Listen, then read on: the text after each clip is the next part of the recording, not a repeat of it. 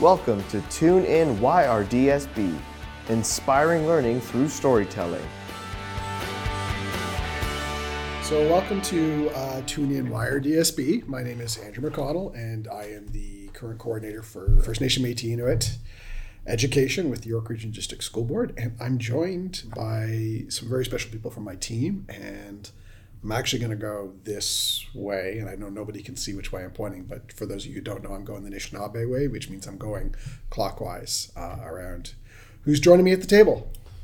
Kyle Herbert, and I'm a consultant on the team. Michelle Zanti, also a consultant alongside Kyle. And Carolyn Marchand, consultant. Cheryl Jacobs, I'm one of the Indigenous student advisors. And we're here today almost 2 years to the date after we did this sort of discussion before. And back then we talked about the state of Indigenous education and where we think it's going. It was in the middle of the pandemic at the time, and we were all trying to figure out, not just Indigenous education, but education period, where it's going. So I think it's actually kind of prescient that we're going to have a conversation today and really just kind of talk about, what now, what next. But I do think I kind of want to look back at what we've accomplished, I would think, in the last couple of years. And really for that, now I'm just going to kind of throw these questions at folks. But I don't know, Carolyn, what do you think about the last couple of years? Just because, you've been with me the longest on this team. Yeah, reflecting back to our initial conversation during that pandemic where we were wanting to head. And I think a lot of change is occurring within the system. I think educators are feeling, a sense of urgency, right, to take on the work. And we're seeing that in a lot of the requests that we receive through emails and conversations. So they want to do the work, but I think we're still in a situation where they're not sure where to go. And we're still really heavily focused on content, and that content in relation to what has been done to First Nations, Métis, and Inuit people. And so looking forward, it's how do we move people beyond that content and towards more of a pedagogical shift. Michelle, you were brand new to the team when we had that conversation. So what do you think it's been like this last couple of years? You've tried to get up to speed, find your niche, and all those pieces you've been dealing with. Yeah, I think I agree with Carolyn when I first listening in that podcast and what people thought was, what was Indigenous education at the time, and now the evolution to being able to put it in words in a better framework for educators to understand, rather than, again, speaking about those issues or circumstances that have happened to First Nations, Métis, and Inuit people. Now we're trying to move people into teaching for, and I think that's been a really positive change because it has educators thinking, again, about pedagogy and not just content, but we do really need to move them out of that, I'm trying to put Indigenous gardens or Indigenous books and those pieces. So seeing beyond just the content being sprinkled into other courses. Yeah, they're looking for, I see it in the curriculum, so therefore I can teach it now. And, it's connected to the land, so therefore it must be Indigenous. And so we're trying to move into, let's look at students as individuals and humans and try and teach to them. And I think we got feedback once from someone that said, that's all I have to do is teach to students? And that was like a big aha moment for someone, right? Mm-hmm. Not teach the curriculum, but teach to students. So Kyle, you're brand new to the team, coming to the end of your first year. What kind of stood out for you?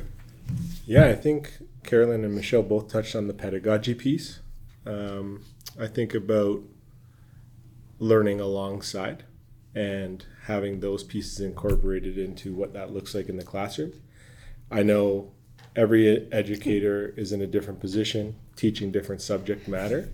So creating pathways for them to access how to do that in a good way. I think about one of the projects for community circles and restorative circles, implementing those pieces and doing it with the knowledge of those communities, the Indigenous communities across Canada and across the world. And a lot of it is that shift in mindset. Right. And I think about, as an educator, what has shifted my mindset or pedagogy when I was in the classroom, and what are those things that we can do to support educators to do that in their work. And Cheryl, you've been with us now 6 months, Yes. the newest team member.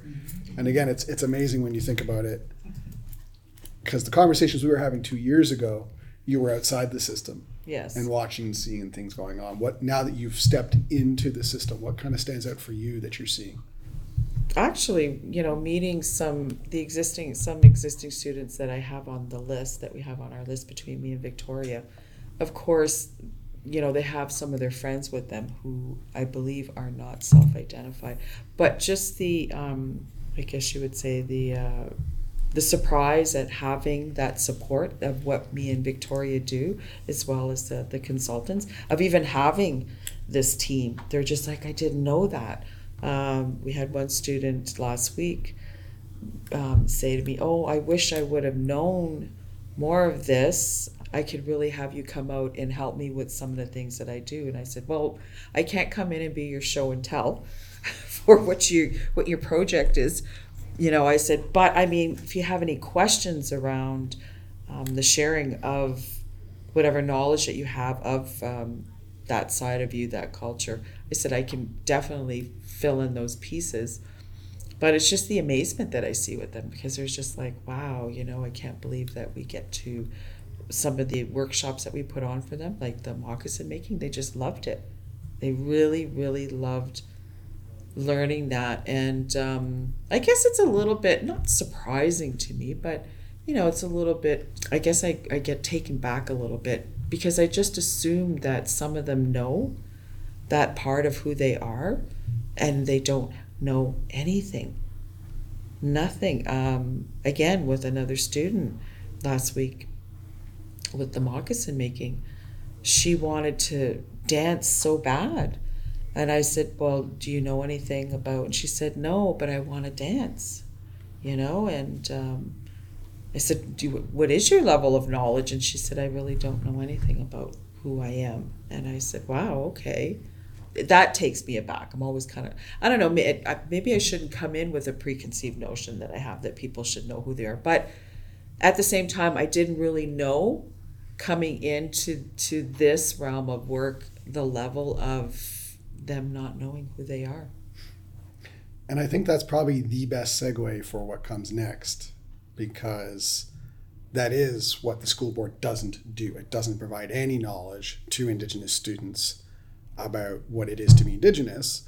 And it's really hard for Indigenous students, especially in the southern parts of the board, because they're so spread out and they're so overwhelmed by people who are not.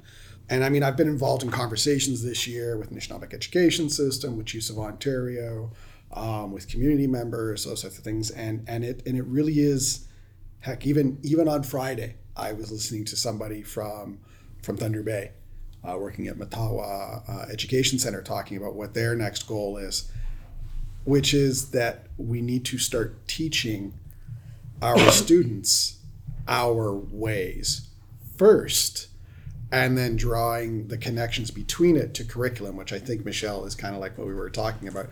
Everybody right now is trying to sprinkle our stuff into it. And actually, I feel like there's this sort of changing of tide right now, that so many Indigenous folks are like, this has been okay. It's nice to be seeing some of our stuff in the curriculum, but actually I want to learn dance. I want to learn how to make this. I want to learn how to do this. All the urban kids I know have never been hunting. They don't have the slightest clue what it is to hunt and what it means to even know that much information about an animal or fishing, right? You know how hard it is to go fishing when you live in, downtown, you just pick anything along the Highway 7 corridor, right? Like it's difficult. You can't get to Muir Lake. So thinking on that and knowing that that's probably the next stage, what do people think would be our next steps? Like, how are we going to make that possible for kids? I think, at this point, moving forward, I think from what I've been seeing and experiencing, that I think it's very critical to actually really have that cultural component for them because it gives them a sense of identity and it roots them in knowing who they are. I think it would be very difficult to go through life knowing in name who you are, but not knowing any of the culture, of not knowing what ceremony is or anything like that. And that would really make them feel very unanchored, or I guess maybe questioning, who they are. And I think maybe some students don't come forth about the lack of knowledge of who they are is because they actually probably feel that, I should know this, but they don't. And in meeting some of the parents, having even the parents sit there and say, I wasn't raised in the culture, I don't know that. And it's just like, wow, to really to see that. And I guess coming in with my own bias, again, as I explained before, I've never had my identity questioned. And I grew up with those things, those things I guess maybe sometimes I take for granted. But it really is eye-opening to see that and to see how much that is greatly needed to, I really believe, help balance them out and give them a much higher success rate in graduating and going off to college by knowing who they are and having, I guess, maybe taking pride in that part of who they are. Because I think sometimes some students who aren't self-identified and don't come out and say anything, because there is a lack of, I would say, positive imagery in the school, that they don't feel comfortable enough to self-identify, and when maybe some of those conversations they've had with their peers and their peers not knowing that they're Indigenous or Métis or whatnot, that they hear some negative feedback about that, and then just reinforces them to not, even want to mention that they're, they have Indigenous First Peoples heritage with them, that just kind of closes them up all the more. So, and it makes them, I guess, kind of shameful to want to reach out to kind of know who they are. And that becomes a burden for them, because it's like, I have to carry the weight and the shame of our people. So that's, I really think that more positive imagery really needs to happen within the schools for these students to feel comfortable and proud of themselves instead of hiding themselves. You just described my school experience, Cheryl. Mm-hmm. Okay. Basically. For myself, growing up in the city and being urban Indigenous and what that meant for my schooling, it's exactly what you're saying. Disconnect from culture. There was no positive imagery, right?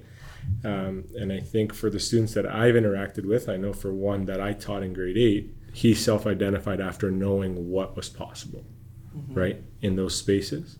And so I think for those students, it's exactly what you're saying. Making sure that there is those places and those things are seen, and the contemporary piece, right? That it's not just what's being taught in the curriculum, because Andrew mentioned it's the historical pieces, it's all those things. To me, the orange flag has nothing to do, the Every Child Matters flag has nothing to do with what the 21st represents, right? And so how do we counteract that in the classroom? What other stories are being brought in? How are those things being elevated at the classroom level? Not just where it says explicitly in the curriculum, here's where you talk about First Nations, Métis, and Inuit people. But I think it also goes, one step further with the educators. I mean, I don't want to put the onus on them, but at the same time, knowing and coming into, I think some of the attitudes they have is that when they teach parts of the curriculum, they come from a place where they're not assuming that there are any Indigenous self-identified students, or not even but Indigenous students, FNMI students, in their classroom. So they're teaching from like a standpoint of that none of those students exist in their classroom. I really believe that educators need to really educate themselves a little bit more on Indigenous history. I think Even contemporary issues today, you know? That's what I was going to say, was the contemporary things are also important. The other one too is, how do you protect your Indigenous students from other students? Because I think a lot of people miss this, right? Like, they'll bring it up in class, they'll teach it to the best of their ability, and a student will self-identify. And then what happens is they step out of the class, and now they're in the hall or they're in the schoolyard, and it becomes a point of, a point to be pushed on by students who want to get a rise out of somebody, or even some people who carry their own or their parents or their communities, racism towards Indigenous people, then turn it on kids. We've seen it, in the past with kids here. My own children experienced it. And I watched, it did some real heavy damage to one of my children, to the point where they stopped, telling people their name. They kept it all very quiet. Their experience, certainly from grade 4 to grade 8, was miserable. And of course, the kid doesn't tell you. And we see this all the time, that, children will keep this from their parents because they don't want their parents to have the burden, or they don't want, and I think in my case, they didn't want me going in to the school. There's those pieces. And that is all very in the now, right? Like, none of this has changed. And no. And I think also at the same time, which is kind of maybe borderline racism, very, very small part of it, but is that fascination upon learning that exoticism. Yes, that you are FNMI. I mean, I get it here. Yeah. And it's just like, I always try to ask that question when some of the meetings that I've gone into with whether that be human resources or guidance heads, and I've always asked, what is your fascination with us? Yeah. What is it that fascinates you? And I really believe that some of them have went a good portion of their life believing that we didn't exist anymore. Yeah, I've seen that with actually many educators being surprised. And even the fact that we don't look the way they expect us to. Yes. That throws a lot of people off. I mean, the fact that you can have, I say to people all the time, right? I have a friend who's Black and Ojibwe, right? I've taught a student who is Cree and Persian. And because they have a Persian last name, everybody assumes the student is Persian. Mm-hmm. But, when that student and I talk, we talk as two Indigenous people. And I think that throws a lot of folks off. This idea that we've been here this whole time, and we've been intermarrying this whole time with all sorts of people, that there's this mixing of cultures and the way you look and the way you express, not to mention the fact that it's 2023, we all wear jeans, t-shirts, baseball hats, drive pickup trucks, I often wonder, with other cultures, do they hold that, is it just a norm for them to know that their children, when they grow up, are there's a good percentage that they're not going to marry into their own culture, but there's no, I guess, that fascination piece that of having a partner that's outside of their culture. But it seems so, like I said, like that wow factor. It's like, oh really, she's Indigenous? And I find that very, I'm fascinated myself about that, and I guess because I'm on the other side of the spectrum, so to speak. So I guess it's a bit of a fascination, but not as much as the fact that, yes, I'm still here, we are still here, we will always be here. But it's just, I guess for myself, wanting to know their social norms. I think it's strange. Like, if you were to find a First Nation person living in Europe, it would seem like, wow, that's out of the ordinary.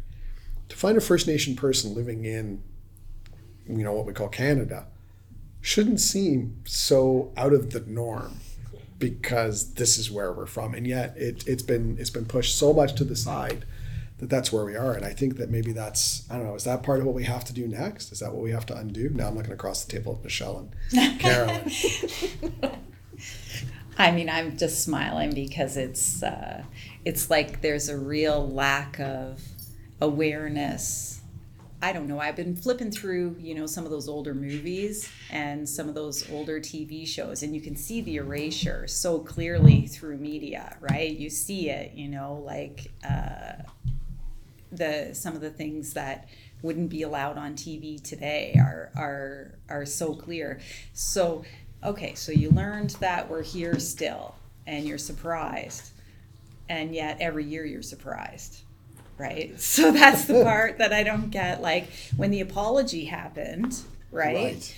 People this were is 2008. Right. So people were like, oh my goodness, they're still here. Okay, now we have to do truth and reconciliation. Now we have to actually do something. But every year when thinking this is my second year on this team, all the professional learning where we've been talking about you have to teach for them, and people are like, they're in your spaces. Oh my goodness. Like they're still so surprised. And, it's 2023. Like that's that idea. Yeah, that idea that you have to teach for them. People are like mind blown. Like, I never thought that I would have to teach for them. Like, we always thought we were teaching about them. Are they really in our schools? Like, they are mind blown by that. And that's very strange. Well, I think, listening to Cheryl saying that our own children don't know who they are. When I look back to surveys that we've done with secondary students, right, who are taking the NBE course, the Contemporary Voices, First Nations, Métis, and Inuit English course, and we ask them, reading the text, what have you learned about First Nations, Métis, and Inuit, and how has it affected your relationship with others in your school? And kids will often say, I don't know anybody, right, who is Indigenous. Other students have said, it's taught me nothing. I still don't know who they are. I only know what's been done to them. And so I almost see that we're working on two things simultaneously. Yeah. We're trying to provide supports to our own children within the system to learn who they are and have pride in who they are, while at the same time trying to educate non-Indigenous people within the system, right, and move them away from those the single narrative of constantly presenting the issues, right, which continue to oppress us. And then that hyper visualization of that student sitting in the space when they're only talking about the negative things that have been done to us, right? And so they're almost working against one another. A student can't have pride because they don't want to identify as the victim and only ever seen as the victim. And then students want to get to know who we are, but they're not offered that opportunity. And so, Andrew and I have talked a lot about having a teaching lodge or a space for students and families to go to learn their culture and to engage in their culture. And then, having the opportunity for others in the system to also come and see what that is. But we're still trying to. It's like we're having, it's like we're battling two fires. It's like exactly like you said, right? To bring that that cultural piece to students as well as educate the educator. That yes, we're still here. We're very much still here. And I mean, statistics show that we are the fastest demographics. Yeah, growing population. Yeah. Well, how do you do it at the same time, right? When we're trying to ensure that educators don't replicate the stereotypes, but we're still trying to service our students, right, our kids. I have to share with you my daughter. She spent the year in England, and it's the first time she has said she's proud to be Métis because she's in a space where she gets to write her own narrative. She gets to tell people who she is. They're not coming with preconceived notions. They've heard of First Nation, right? And that's all they know. They've never really experienced anyone who is Métis or Inuit. They don't know what that is. And so she has had the joy, and it has been joy for her, to be who she truly is. And so coming back, she'll be coming back on the 21st, interestingly enough, right, that day. So she's, I think, torn in returning home, and how is she going to continue to be able to engage in becoming this beautiful, independent, confident Métis woman. And what is that going to look like when she returns here to Canada? And it makes me sad to think that she's had to leave her home to really take pride in who she is. I wonder if some of that too has to do with the age, because I'm thinking of my own daughter who went away to school this year, and she didn't go as far as England. She went to Montreal. But even for her there to experience being Indigenous in a different space was interesting. because she was still able to speak up more on her own. She was in her own space, in her own place, and even to start to recognize for herself her own behaviors that are ours, right? She told the story one time about being on the subway in Montreal, and there was a First Nation man across from her, and she had a bag of McDonald's. She was with her boyfriend at the time, and they started talking, and the man at one point kind of looked at her and said, "Can I have that?"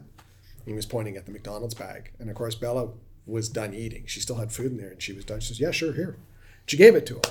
And it was after she left the subway, she's walking back, and her boyfriend kind of looked at her and said, that guy just asked you for food and you just gave it to him. He says, "Well, yeah, I wasn't going to eat it. So what else would I do with it?" I mean, he wanted it. And it's funny because that's that way of being that is just so normal.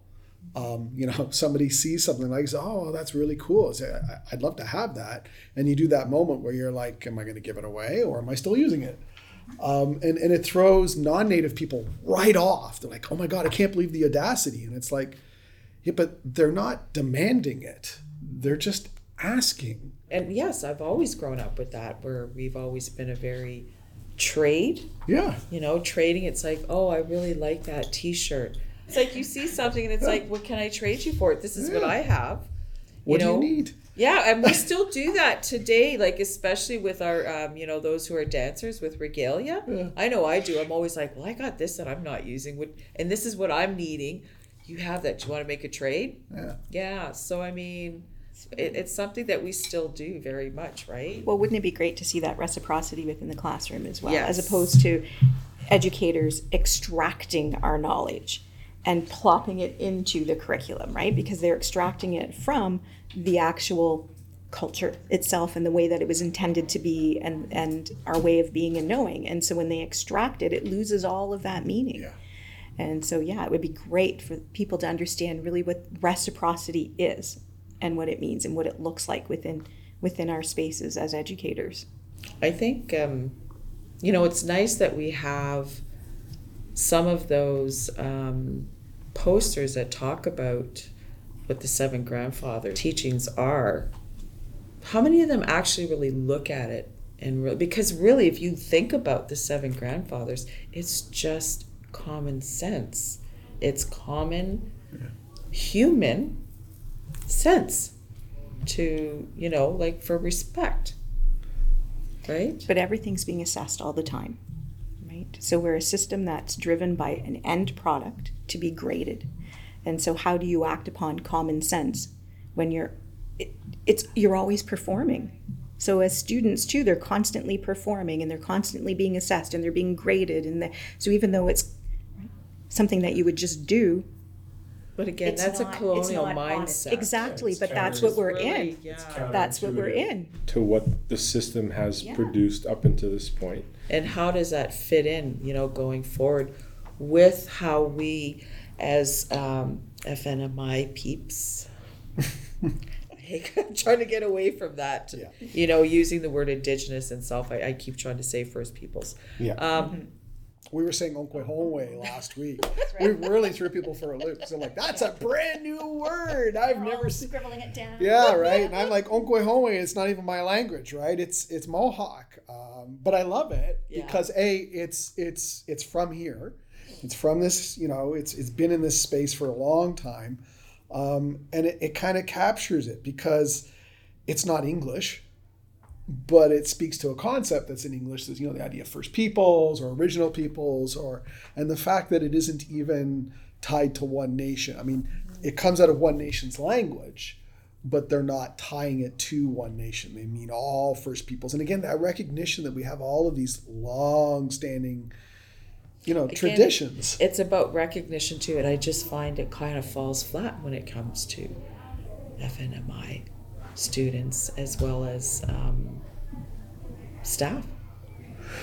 There's no understanding there. There is no understanding. And I mean, it's not that I'm looking for sympathy personally, just an understanding and an awareness, because I look at that as a day of grieving.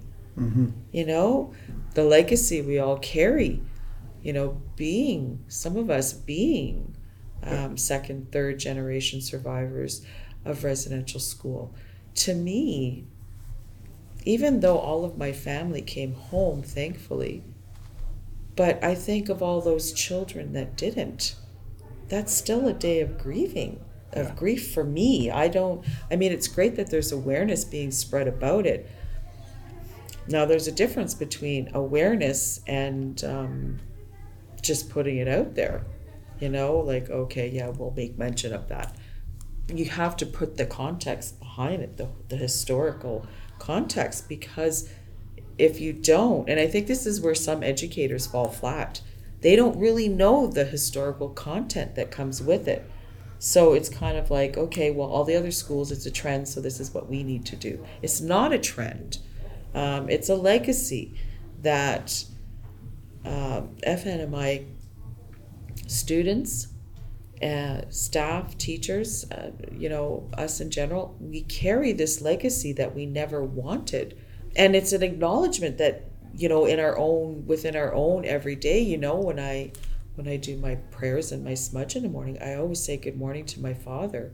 But I always remember what he went through, and then to think, I don't know, that's not a day for me that I could sit there and be in that moment, because for me it's a day of sadness. That's all I can say, is it's a day of sadness for me. I can't speak for others, but I can certainly, say that I think needs to change.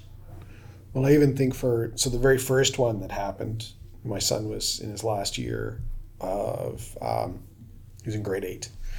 And of course, the teacher goes through the process. They do the big meeting. It was online because it was COVID. And, he's sitting in this meeting. And I guess it was good because he was able to talk with me right afterwards. But he just had that realization that nobody quite got it. They all put on the airs of being sad. But when they were talking about the kids who didn't come home, they still didn't understand it. And for my kid, he comes down to me afterwards and says, they don't really understand, do they? And I went, no. He says, for every one of those children who didn't come home, that equates to 10, 20, 30 people who never got born. Because for him, he knows how long it's been for residential school. And he knows how many people, owe their life to my grandmother living. Yeah. And so for him, he's like, it's not... at the time it was 143, 103. I don't even know where we started. Where was it? It was like over 150 kids. Well, for him, he was like, yeah, but for each one of those children, there was 10 people who didn't get born, right? And so he knows automatically it's a factor that goes up. And so for him, he really understands the gravity, especially when you talk about, we are the fastest growing demographic, yet we are the smallest demographic in all of this area called Canada. And I think, personally, we're always going to remain small because, we are a nation that allows people to come from other parts of the world, which is a good thing. There's space. But I don't think that people really understand truly the impact that it has on us, because we're constantly having to share what little we have with more and more and more. It's interesting when you think about that conversation we just had about sharing, right? Well, it's funny because when you look at other countries, and you look at the original peoples of that country, it's there, it's visible. And I think this is where some of that goes wrong, is because when history is being taught in school, it's being taught from the victor's side, which would be the French or... Except that they're not. That's the whole thing. That's what I'm saying, there's right? no victory. I know. That's the whole thing, because we weren't a conquered people. We were allies. Yeah. And every victory they won was won with us.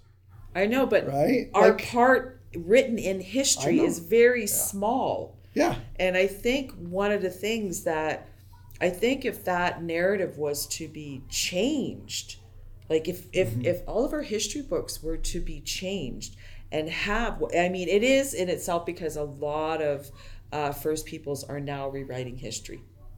Well, including it, right? It's not even about rewriting. It's just about adding us in. Well, yeah. Yeah. But we're telling a truth from our side as allies of what really went on. Because, when you look at history, again, history is told by the victor.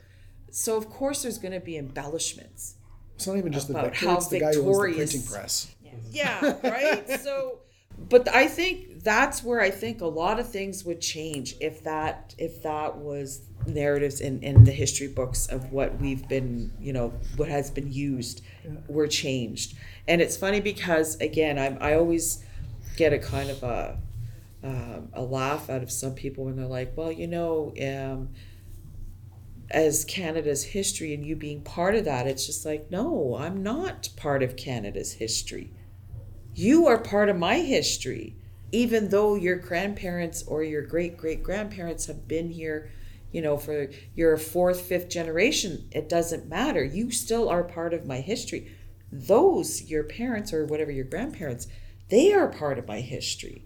And I think that's where the imbalance comes from. And I really think that's where things get skewed, because the majority of the Canadian population, with the influx of newcomers, that's where it's imbalanced. They're looking at us like we were a conquered people, that we were uncivilized.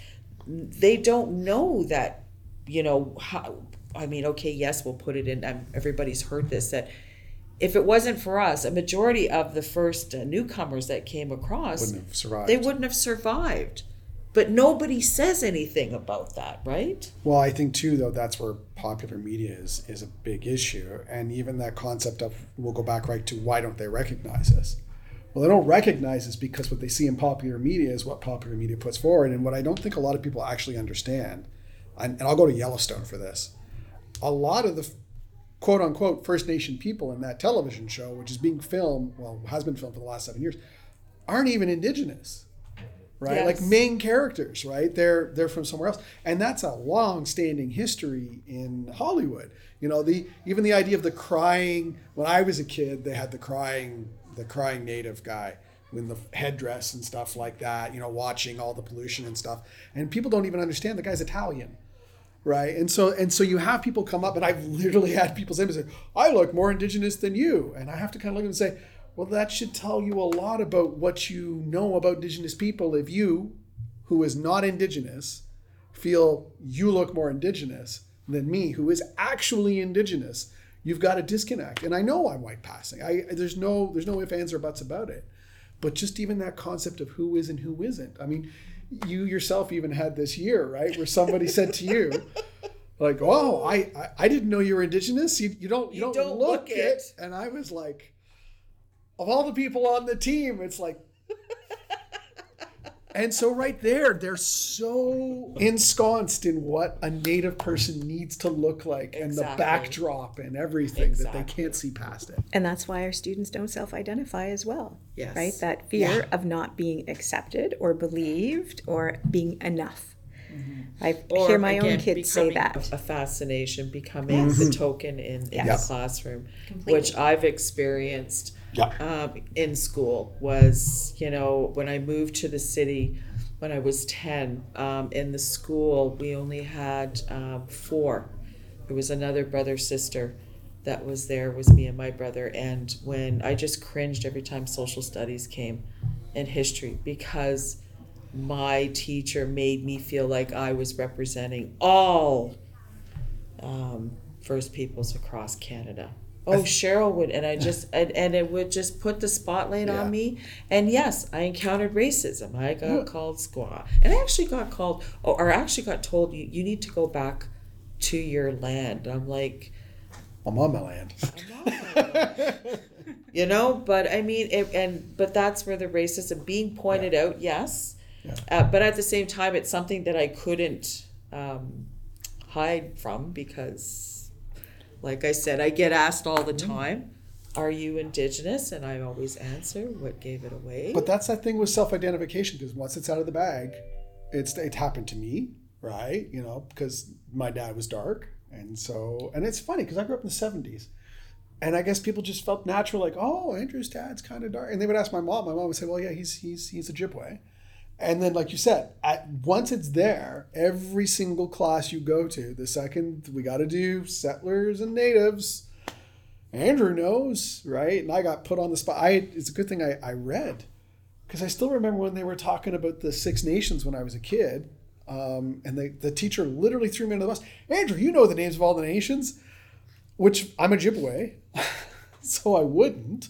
except that I had read a book the week before, and I was able to kind of pull it out. And I guess maybe the only reason I read the book is because I was, hey, there's something about us, right? So I don't know. Does everybody else go through that when they were growing up?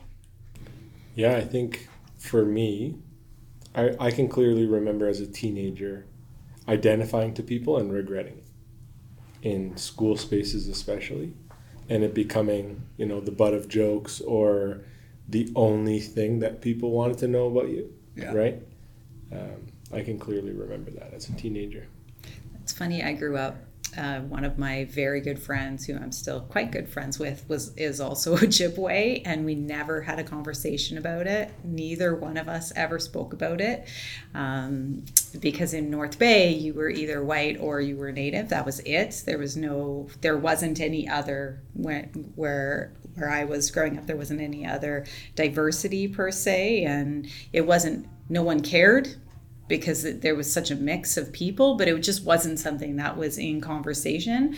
But then when she got married and had children, she went and got her status back. And again, now it's like, why did we never talk about this, right? And so she works for the treaty office in Toronto, and we both talk about it now, laughing at how, we grew up all this time and it just wasn't, you just didn't want to be it. Like you said, now once it's out of the bag, it doesn't ever go back in. I think maybe also too, thinking about things, why, when you mention the word Canada, why First Nations, Métis, Inuit, people don't come to mind first. And I looking at other countries that have Indigenous, like the Maori or whatnot, is because we didn't live civilized as they, according to the newcomers. We didn't live in these houses constructed, we lived off the land by, very simple means. Why would we be anything other than that? So when you think of Canada, everybody thinks of, this is a place built on multiculturalism. Again, we probably come in third. We get a third mention. Yes. Section 32 of the Constitution after everybody else. Yeah, right? So I think that's what it is when you look at it, because when you think of New Zealand, do people actually think of the Maori people? And yet the Maori, I think, are ahead of us in the game, that they have been very much out there pushing for those things. And I think they've also, and again, this is me looking from the outside. I'd love to sit with, that's one of those things I wish I could do. I would love to sit with different First Nations peoples from around the world to say, so what's it like in your space? What's it like I look at Hawaii right now, and I'm seeing all the rebirth and the standing up strong. I'm watching similar protests, like on the top of the mountain, so they don't do the telescope, similar to what, was happened here through Standing Rock and Wet'suwet'en, and it's just all of the past. I mean, even, 1492 Landback Lane. I would love for all of us from time to time to be able to sit around and have those conversations as Native peoples of particular lands, and to say, what's your experience and what are you doing? And to start swapping those concepts of how did you get where you are, and to really start to kind of have this, thinking back and forth between Indigenous peoples around the lands, those who are dealing with settler colonialism. Well, yeah, it's like, what worked for you, and taking that as a model piece, definitely. I've always thought that was really great, because it reminds me of the Rainbow Warriors prophecy, right, where all of the Indigenous folks of Mother Earth will come together and I don't want to say save Mother Earth, but with their knowledge that they bring and change whatnot. practice. Yeah, exactly, right. And I think that's slowly happening on a very small scale, that because we're speaking up now, because we're pushing back, that some people are sitting up and taking notice of it. It's just like, wow, yeah, I guess because after you have a conversation with somebody who has no knowledge of the history of who we are, they actually go away enlightened. I never knew. And it's like, well, of course, why would you? Right? So, and it totally changes their perspective. It really does. Before working in this role, I was coming into schools, but doing it more of an engagement series, coming in And I remember meeting this one with the Peel region. I remember meeting this one world religion teacher. And I did, my workshop was history through an Indigenous lens. So I did the timeline and, whatever, and shared some stuff from past and current, right up to current, how things were. And at the end of that, he came up and he said to me, which was very profound, he said, I was raised Catholic. I have been always a practicing Catholic or Christian. He said, you know what, now I question my faith. And I said, I wasn't here, that wasn't my whole point of coming here today, was to make you question your faith. But I wanted to share in all reality of how we view the world and the history as we've experienced it. I said, this wasn't about shaming. This wasn't anything about that. It was just wanting to share our perspective. And he said, but I never knew this. This wasn't taught to me in school when I was in school. And it really has made me question who I am now.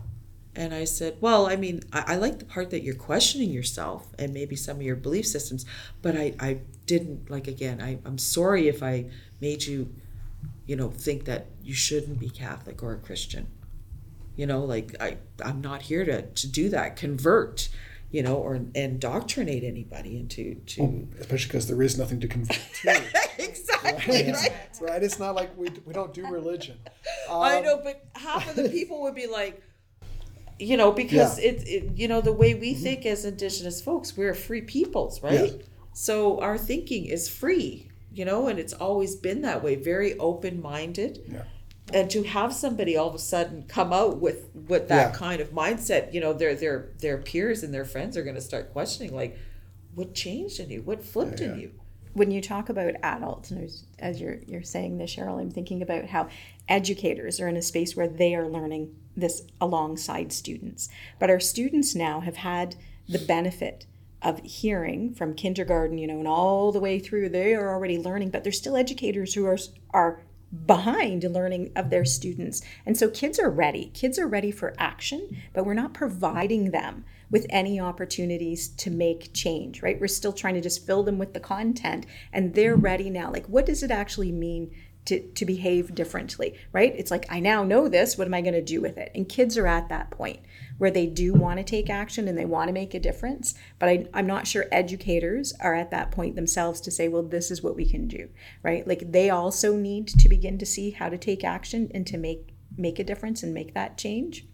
And so we're educating the students, we're educating the adults in the system, we're trying to provide that, the culture for First Nations, Métis, and Inuit students. So it's a big ask, right? Indigenous education is so much more than I think people within York Region recognize. And for having such a small team and trying to provide, for so many people, it can become overwhelming. And educators, they have this responsibility to curriculum, right? So that's where they feel that they have this responsibility to curriculum. And again, if we could shift them to have a responsibility for students, and to stop focusing and, this idea that, well, they must learn this before they learn this, and then they learn this. And, so we assimilate from kindergarten, right? Because if you think in kindergarten, when you go to school, most families share bathrooms with men and women, but then we go to school and we're like, no, girls go here, boys go here. Right. No, we teach them that is the way. And so we begin to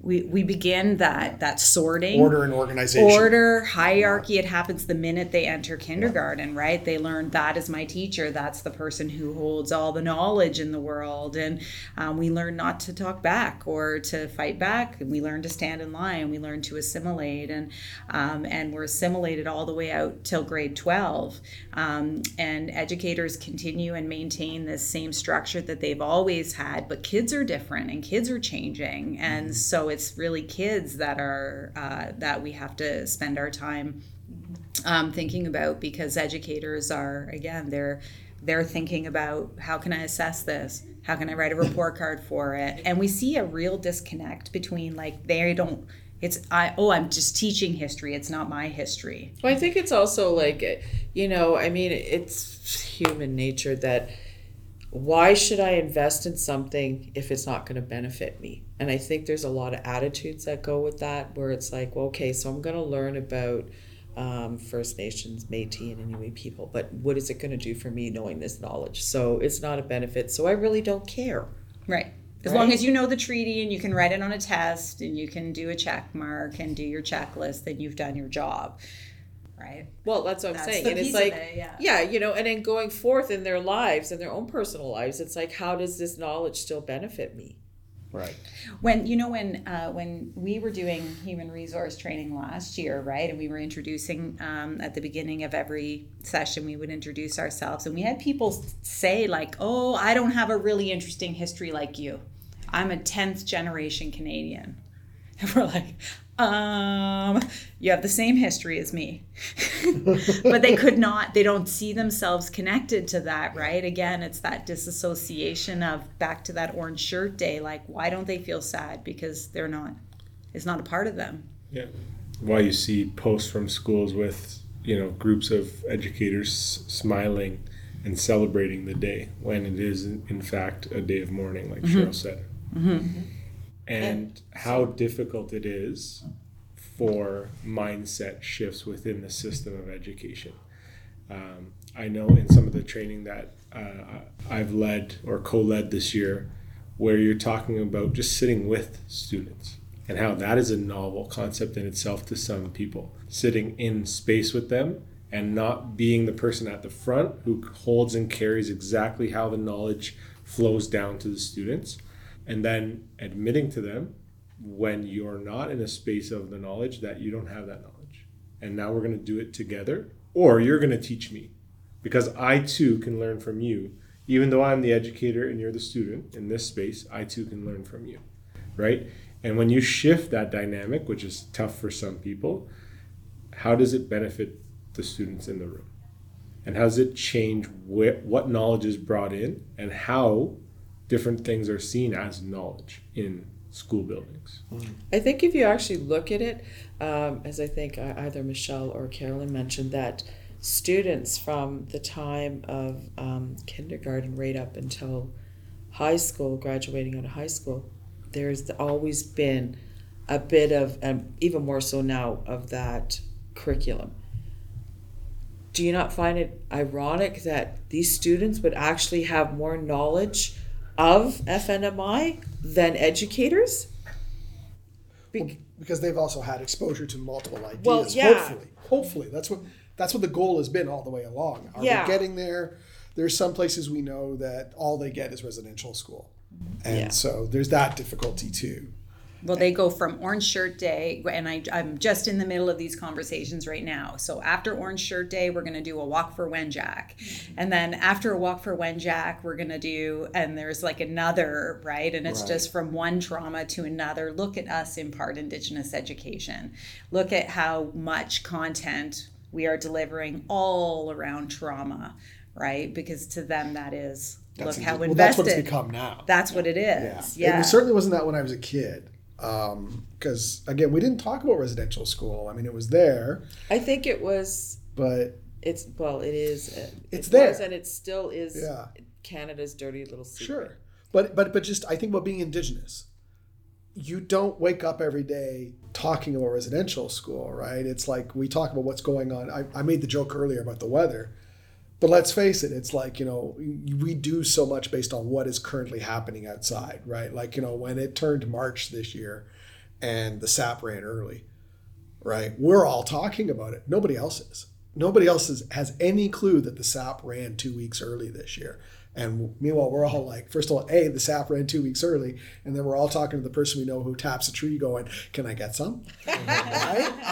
And when we get to October, right? It'll be like, hey, is anybody going hunting, or does anybody know who's going? Like, think about the Inuit thing, can I get right? some meat off you? Well, yeah. So we did an event Just for happened Inuit. to have some chicken. Yeah, we did an event for Inuit students, and one of the attractions was country food, which it's actually illegal to sell our food in our own stores on our own land. And one of the main concerns from families in that space was their access to country food living in York Region. That was one of the first things they brought up when they were asked, how can you be supportive? What are some of the issues you face? Yeah. Right? Yeah, exactly. Because no one's getting the caribou down. Exactly, right? There is a bison farm. We can get that, but we have to go to Uxbridge.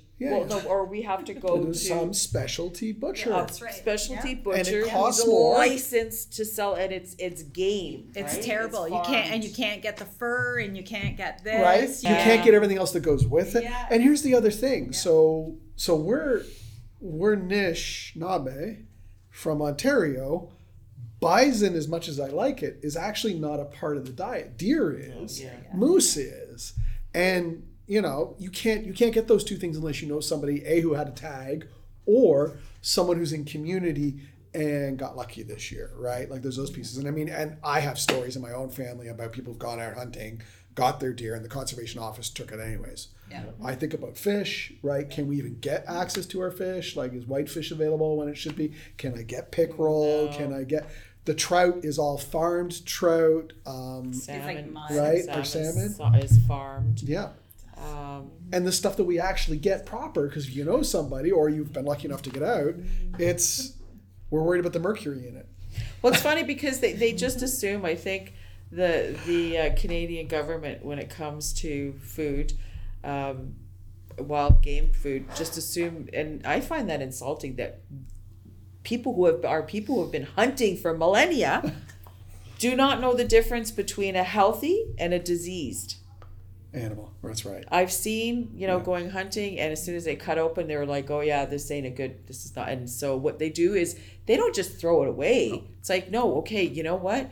We can feed the meat to some of the dogs, or we can leave it out for whatever, whatever local to eat. But yeah, we're going to take the hide, we're going to take the antlers, we're going to take the hoofs, all of that. We might take the skull. So, there's so many uses still, because it's not, I used to feel really sad because when I was growing up in Kitagunsabi, Guard River, we used to go swimming at the rapids as kids. And it was so sad because a lot of non-Indigenous people would go fishing there, and we would see all kinds of fish rotting. A waste. Yeah. Rotting. Some of them were just the eggs were taken. And nothing, and and in a way, or also on the same side of things, it made it bad for local people on the reserve that went swimming there, because as kids it drew in bears. Yeah. Right. Luckily, knock on wood, that I've never, as a child, encountered bears walking, back in the forest and just having fun with your friends, but that was really sad to see. That was really sad to see. That beautiful salmon that they could have taken to eat. Yeah.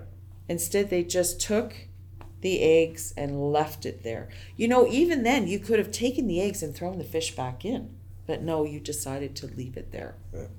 You think of like an association like Hats for Hides. So my brother used to collect them, right? And so they're hunters that go out and hunt, but they don't want the hide, and they just come and dump it on your front door. Like there's no, and they get a half. So at least they're giving it, but they don't want the hide. They literally just want the meat. They want no other part of the animal, and that is the state of some of the hunting, right? Yeah. I just read an article last night about the horseshoe crab, how they're being overfarmed because they're bled for their blood, right, which has an anticoagulant agent in it.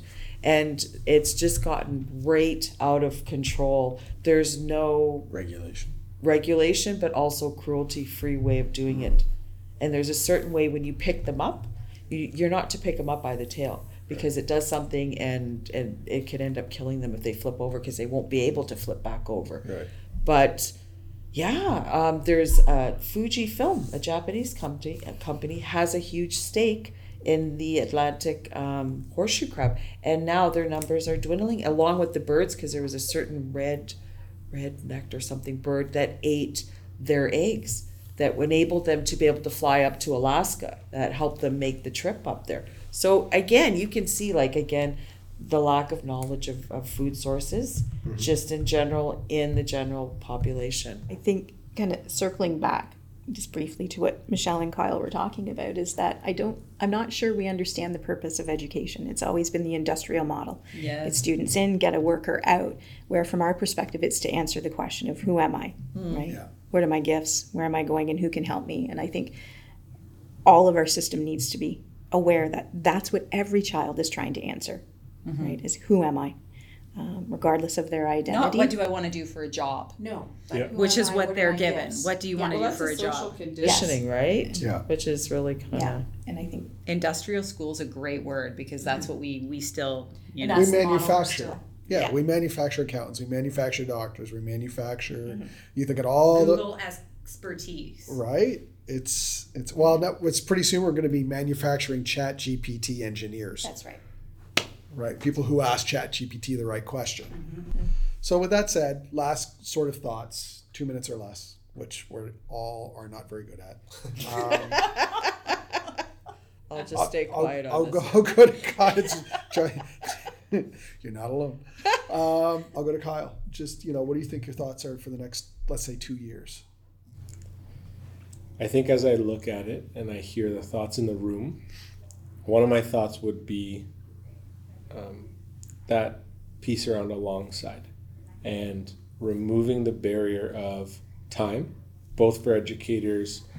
Sometimes the barrier, sometimes the detour, time for learning themselves, and time for learning in the classroom with their students, right?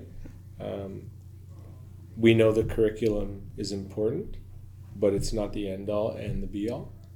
And when I think about my schooling experience, there's very few things that I could pull out of the curriculum that were meaningful to me in my however many years of education, but I remember the moments. Remember the human moments. I remember the moments where I was made to feel more human, and I think that should be our focus moving forward. Michelle? I think we should get away from the streamlining of the grades and assessment and have, I'm dreaming bigger than you. Just saying. You always are. Primary, okay, so 1 to 3, because if we lead with what students know, we're going to get further than if we lead with what educators think students know.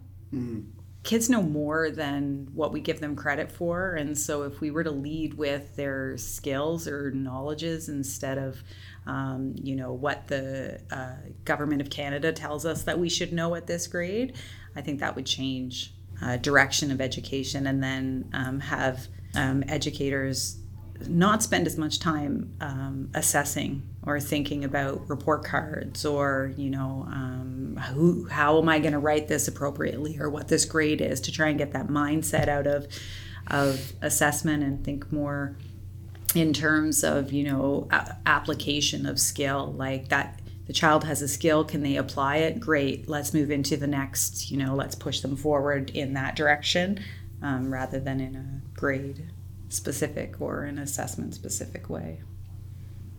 I started saying educators feel an urgency, right, to take action and to move forward and to learn. But I think what they also need to recognize is that we need to go slow, right? That there is an urgency to learn, but we need to do this slowly, and we need to do alongside, as Kyle was saying. And I think coming back to what we've heard others say, right? There's the mistakes that we make now, we're not going to have time to fix in the future, right? So we can't continue to make those errors. So it is working alongside, it's shifting the way we look at our roles as educators and seeing the whole person, the whole human in front of us, and bringing heart, right? Bringing heart into education. For me, I would say, once again, as I mentioned, that I think it's very crucial to bring in that culture piece for the students.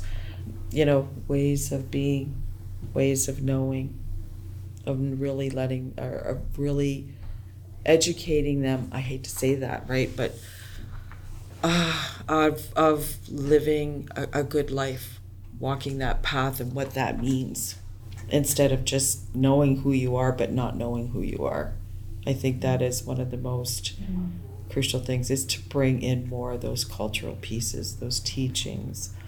I don't know, letting them know or teaching them how to build their own regalia. That, because I'm getting questions about that. Where do I buy this? Or, how, and it's just like, you make your own, and teaching them those things, right? But yeah, I think that really needs to be supported.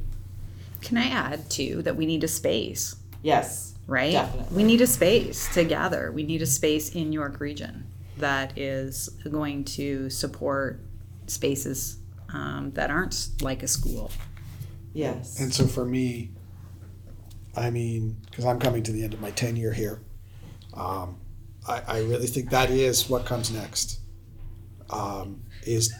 Again, as Carolyn said, it's not to move quickly, it's to move deliberately towards our own space, knowing that it needs two sides. And we've said that before. Carolyn and I have talked about this, a learning lodge. The learning lodge needs to have a space that is for Indigenous students to come to know who they are in a good way. And the other side needs to be for non-Indigenous folks, students and teachers, to come to know us in a good way as well. But again, it's different because it's not picking up and learning your own ways. It's learning how to respect other people's ways. And for our students who've had to spend the whole time of their education learning how to respect other people's ways, for once it would be an opportunity for them to learn their own ways. And I think that really is the next stage, because we can't teach our stuff in our schools. We keep trying and it doesn't work because we keep running into conflict with everybody else who's in that space who's trying to do non-Indigenous education. I think about the time that we do drumming in schools and we have to be worried about making too much noise, which is strange if you think about it, because the whole purpose of making drums and using a drum is to make noise. It's counterproductive. So those are those things. I think that's the next stage, is for us to figure out. And I'll go back 51 years ago, right? 51 years ago, Assembly of First Nations in its earlier version said Indian control of Indian education.